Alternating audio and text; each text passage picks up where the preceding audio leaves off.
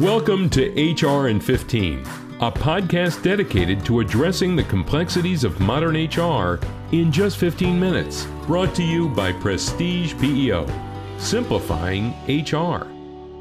Welcome, and thank you for joining us for HR in 15. I'm your host, Eric Fudum, Chief Operating Officer here at Prestige PEO. Continuing our discussion on the impacts of COVID-19 on small and medium-sized businesses, today we're joined by Kim Malerba, partner at Ruskin Moscow and Faltichek PC. As states announce reopening plans, employers and employees are eager to get back to work, but it isn't as simple as just returning to the office. Many employers have had to make tough adjustments in light of COVID-19, so there's plenty to sort through in terms of wage concerns, managing a modified workforce, and accommodating new requests for employee leave. Kim focuses her practice on representing employers in all types of employer-employee disputes and human resources-related matters. Kim regularly provides management and harassment training and represents employers before state and federal agencies. She also advises companies on best practices concerning management of disability accommodations and leave-related issues, reductions in workforce, and wage and hour concerns, hiring and separations from employment, and performance management, and most recently in connection with COVID-19 related employment concerns. She does a lot. She's here to share some of the most pressing challenges her clients are facing as they prepare to have their employees return to work. Thank you for joining us, Kim. How are you doing? I'm great. Thank you, Eric. Thank you for having me. Of course, we're excited to have you. And just generally, how have your clients been with this new normal over the last 3 months of our pandemic? It's definitely been a struggle for a number of our clients, but now that we're moving towards this reopening, a lot of our clients who were not open, who were not essential businesses, are starting to gear back up. And I think everybody is looking forward to trying to inching towards at least a new normal. Inching towards a new normal is exactly what we see as well. A lot of employees have been furloughed, and furloughed is a big word, or their jobs have been modified since the onset of COVID-19. I'd like to understand how this will impact employers and employees moving forward. So I think the way you just described it, that furlough is a big word, is definitely the case. And we have found that furlough meant and continues to mean different things to a lot of companies. But generally speaking, employees who have been furloughed do have some expectation of returning to work and of being recalled. And so now that our clients are working towards recalling employees, there are a number of things that employers have to think about. The first is when you're determining who's going to return back to work, you have to make sure that that's being done in a way that's non-discriminatory. So the same thing, the same thought process that we had gone through with a lot of our clients when they were putting people on furlough is now coming back again when they're returning. So making sure that you don't have any particular protected classes that are being adversely impacted in terms of who's returning from furlough, and that returns are being done in some sort of an objective way, whether it's based on seniority or certain departments that you want to bring back. So that's the first consideration, is determining who is going to come back. But the next thing that we have found to be a tremendous issue for a number of clients, in fact, I spoke with several just this morning on this very issue, is getting some people to return who you've asked to return from furlough. And there are a few issues that are really driving this right now. One is the fact that a lot of people who are on unemployment are getting paid more to be home than they are to work. And so the increased unemployment, which right now through the end of July, employees on unemployment are getting the additional $600 per week supplement from the federal unemployment, they sometimes do not want to come back to work. And you also have a group of people who are just afraid to come back. And some of those have legitimate reasons in terms of protection under the law, for example, those in a high-risk category, and some who just are uncomfortable returning to work. And these are significant issues for workforce management for companies who are trying to figure out how their workforce is going to look in the next coming weeks or months. I think that topic, Kim, has been a really hot topic with our clients as well. In general, our employees, in essence, are required to come back to work if they don't, if they're just regular employee is not necessarily protected. Is that fair? Yeah, I think that is fair. The generalized fear of returning to work is not necessarily protected, particularly if employers are taking all the necessary steps that they're supposed to take under state law and under federal law and under CDC guidance. Employees who just are concerned about sort of re-entering the world right now don't have a right, per se, to retain their job and to not come to work. So, of course, employees can opt not to return to work, but that does not necessarily entitle them to maintain their job. Employees who are at high risk have a little bit of a different category because there are additional protections available potentially for those who may need an accommodation, and the CDC guidance provides for additional protections for those type of workers. Right. And you mentioned something really interesting as well with unemployment, right? So what happens if an employee comes to their employer and says, "Hey, I don't want to come back. I'm making more money with the unemployment benefits." Like, what do you say to that? We've had this a lot, and it was sort of shocking when I first heard employees or companies coming to me telling me about their employees, saying that they've actually had employees come to them and say, "You know what, I've decided to remain on furlough." And that's generally not at the election of the employee. So employees who have no good reason, so to speak, to remain out of work, they should not be entitled to unemployment any longer. And so employers should advise unemployment of those who they've asked to return to work because, again, technically speaking, those people would not be entitled to unemployment. It's not completely clear that unemployment is catching up to this yet in terms of denying benefits, but these employees who are not properly getting benefits for any longer because they've been asked to come back to work and have refused without a good reason to return, they may, after the fact, end up needing to repay benefits or it could potentially even be found that they're fraudulently receiving benefits after the time that they were recalled. Is the company no longer obligated to rehire in that standpoint? Well, once they've offered employment to the employee, if they refuse to come back to work, my position on that would be that they've voluntarily resigned at that point, and they are no longer employed if the company seeks to take that position. Yes, that's how I would assume that to be. Makes sense. What are role modifications that cause changes to an exempt or non-exempt status? So this is an interesting issue that has really arisen both as a result of some of the remote work that has taken place over the last several months when a lot of businesses were closed, and also now that employees are starting to come back to the office.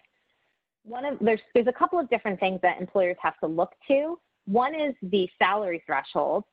So some companies have made salary reductions, or they will be making salary reductions once they've recalled their workforce. And in order to retain the exempt status, you need to make sure that you're paying at the sufficient level in order to satisfy the salary requirements under the Fair Labor Standards Act, the federal law, and under New York state law. So that's the first part. But the second involves the duties. So, for example, a supervisor or someone who was the supervisor in the past who was exempt under the executive exemption, for example, they need to supervise at least 2 full-time or equivalent workers at all times. And so if you have a modified workforce and you have people coming back, but maybe not the subordinates for that supervisor, and they no longer have those supervisory responsibilities, then you have to look and see whether they still satisfy the duties requirements under that exemption or some other exemption. Because if the exemption is lost, then of course there are other attendant responsibilities, timekeeping, possible overtime for hours that are worked over 40 in a week. So it's very important that as employers start to bring employees back, that they check on their job descriptions, on any exemptions, to make sure that the duties and the salaries continue to be met in order to keep the exemption. Yeah, I would. This is very important in my opinion. And I think that employers out there that are struggling with this topic of exempt versus non-exempt based on job changes or job modifications during this time period should definitely contact Kim or their PTO for further clarification, because this could be a violation pretty quickly. I want to move on to wage modifications. Are there any wage modifications to take into account? So again, as we discussed just now for the exemption issue, it's important to be aware that if you are reducing someone's salary or if you are changing their job description, such as to change the classification from either a salaried position, exempt position to an hourly position, that you provide the New York State wage notices, the acknowledgement and the notice and acknowledgement of pay rate, because that would be something that would trigger an obligation to provide that kind of notice. And of course, we're talking about exemption, but with any wage modifications, with lower wage earners, it's also, of course, important to make sure that nobody gets decreased below minimum wage and that all overtime rates, again, continue to be at lawful levels. Yeah, I would also just add to that, if you have taken a loan under the Paycheck Protection Program and you're lowering wages in any shape, you should just be very careful that you're not, kind of losing some of your forgiveness of your loans. So I think these are very important things to take into account. I'm going to shift over to reduced density requirements and other safety measures maybe required by New York State that might affect businesses. Can you just go over quickly the New York Forward Safety Plan for us? Sure. So this is the template that's been provided by New York State that all employers have to complete in order to safely reopen and to go back into their workspaces. So we just recently received phase 2 guidance from the state, and between the safety plan and the guidance, there are a litany of things that employers have to be aware of. And the nice thing about it is it does provide a roadmap for employers to ensure that they are in fact providing all of the necessary safety requirements to reopen. So the safety plan goes through facilities issues, PPE issues, employee individual issues with visitors, with social distancing, with all of these requirements. And so by completing the plan, in which you have to identify that you will in fact be complying with each of the elements, and then provide descriptions of areas in which, if, let's say, for example, with social distancing, if there are places where you can't socially distance, what kind of other things are you going to do? Will there be physical barriers? And it also requires a lot of other physical modifications in the office in order to provide safe working accommodations for individuals, spacing out of where desks should be, where people can stand. And also it deals with a lot of other like hotspot issues. So shared spaces, what is allowed to be open, what's not, to the extent that employers can not only meet this guidance, but in some respects provide also the suggested changes. So for example, closing kitchens, coffee makers, things where there's a lot of touching and that can't be sanitized appropriately, employers are going to best position themselves to not only provide safe working conditions for their employees, but also to hopefully stave off any types of claims that they're not providing a safe work environment. There is a lot to think about on this one too. So I would suggest that if you're an employer and you need some of these templates and ideas, that you can find them on the Prestige PEO Resource Center. There's a lot to consider here. Thanks, Kim. What are you seeing as having staff return at this point? How for companies that are returning to work, how are they doing that? So there are a lot of different models that people are using. Some of the more recent discussions that I've had with clients, they've taken a few different approaches. One is a team approach, and the idea being that you split the workforce into 2 teams or 3 teams, and people may come in for, let's say, a week at a time or 2 weeks at a time. And the goal would be to have those same people on the team only be with the same individuals and not necessarily intermingle with any other team, so that if, hopefully nobody gets sick, but in the event someone on that team gets sick, they will not have interfaced with anybody on the other teams. So that's one approach, staggering the team model or staggering shifts, having, an early shift and a late shift with a cleaning in between the times that individuals come to the workplace. There are also a lot of companies that are continuing to encourage as many employees who can work remotely to continue to do so. So some employers are having those who must return, for example, manufacturing or other types of manual work that cannot be done remotely. They're having those workers return to work, but the more administrative or executive types of employees who can do the work remotely, keeping those out of the office. Again, in order not only to meet the density requirements, office-based businesses cannot have more than 50% maximum occupancy at any time, and that includes visitors, which again, visitors should not be permitted unless absolutely required, but anyone in that space counts towards that 50%. So there are all these different approaches, but it really depends on the company, and I think it really is very fact-specific to what that company does. But what we've been talking about for really weeks prior to this phase 2 opening was for companies to think about who really needs to be in the office. And I don't know about, Eric, for you, but I think what a lot of our clients have found is that people can work remotely a lot more than they thought, because I think a lot of us like to think that we need to be in the office to do a lot of things, but we found that a lot of work can be done remotely. It's really interesting. We at Prestige found that a lot of our employees wanted to come back to the office. Who would ever think that, right?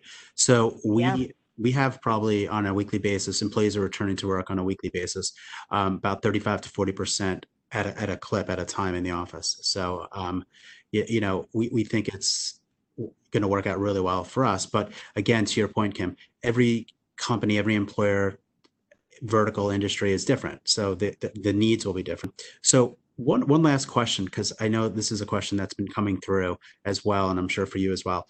What are some of the possible ramifications for not complying with some of these guidelines? And this one I'll bring into play, like OSHA guidelines and any type of idea of failure to providing a safe workplace. What are the ramifications there? Sure. So that is, of course, a very important question. So the most likely way that this would become a problem is if individuals end up sick in your workplace. So there, as you said, OSHA, you have an obligation, all companies do, to provide a safe working environment for their employees. And so if a company has not either completed or complied with their safety plan, if they are not following CDC guidance, there is a strong argument that might be made that an individual workplace is not being provided, the workplace is not providing a safe working environment for the employees. There's also the possibility of negligence claims, that if employees get sick and you're not following the guidance, an employee may be able to argue, possibly successfully, that you did not take the necessary steps to protect them from a known possible illness or injury. Do you feel that there's possible legislation that will be coming out concerning possible immunity for employers?